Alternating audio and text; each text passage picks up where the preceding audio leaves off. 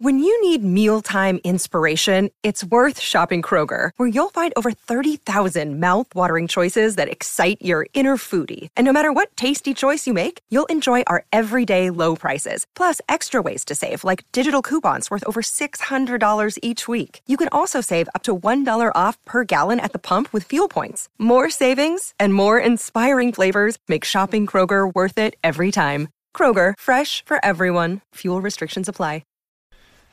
Well, howdy there, Internet people. It's Beau again.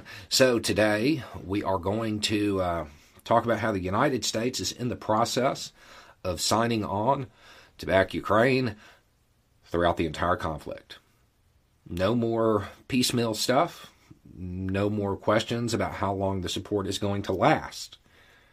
The U.S. is in the process of agreeing to back Ukraine with equipment, supplies, whatever they need throughout the conflict. The Lend-Lease Act, probably learned about it in high school. It's coming back. The Senate has already unanimously approved it. This is certainly something that will get through the House over Republican objections, I'm sure. This allows the United States to lend or lease defense articles, military equipment, to Ukraine.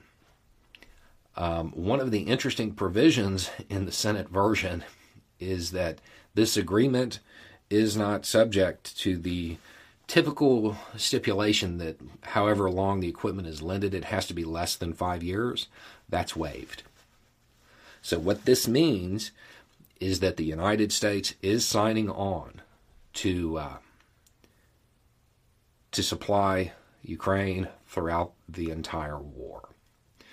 So now, when you're talking about the attrition strategy that is being employed in some places, it really now boils down to United States production capability versus Russia's sanctioned production capability.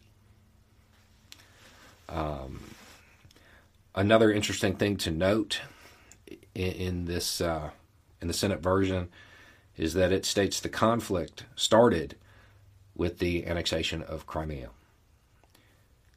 which could be read in a way to suggest that the United States will back Ukraine until that's recovered.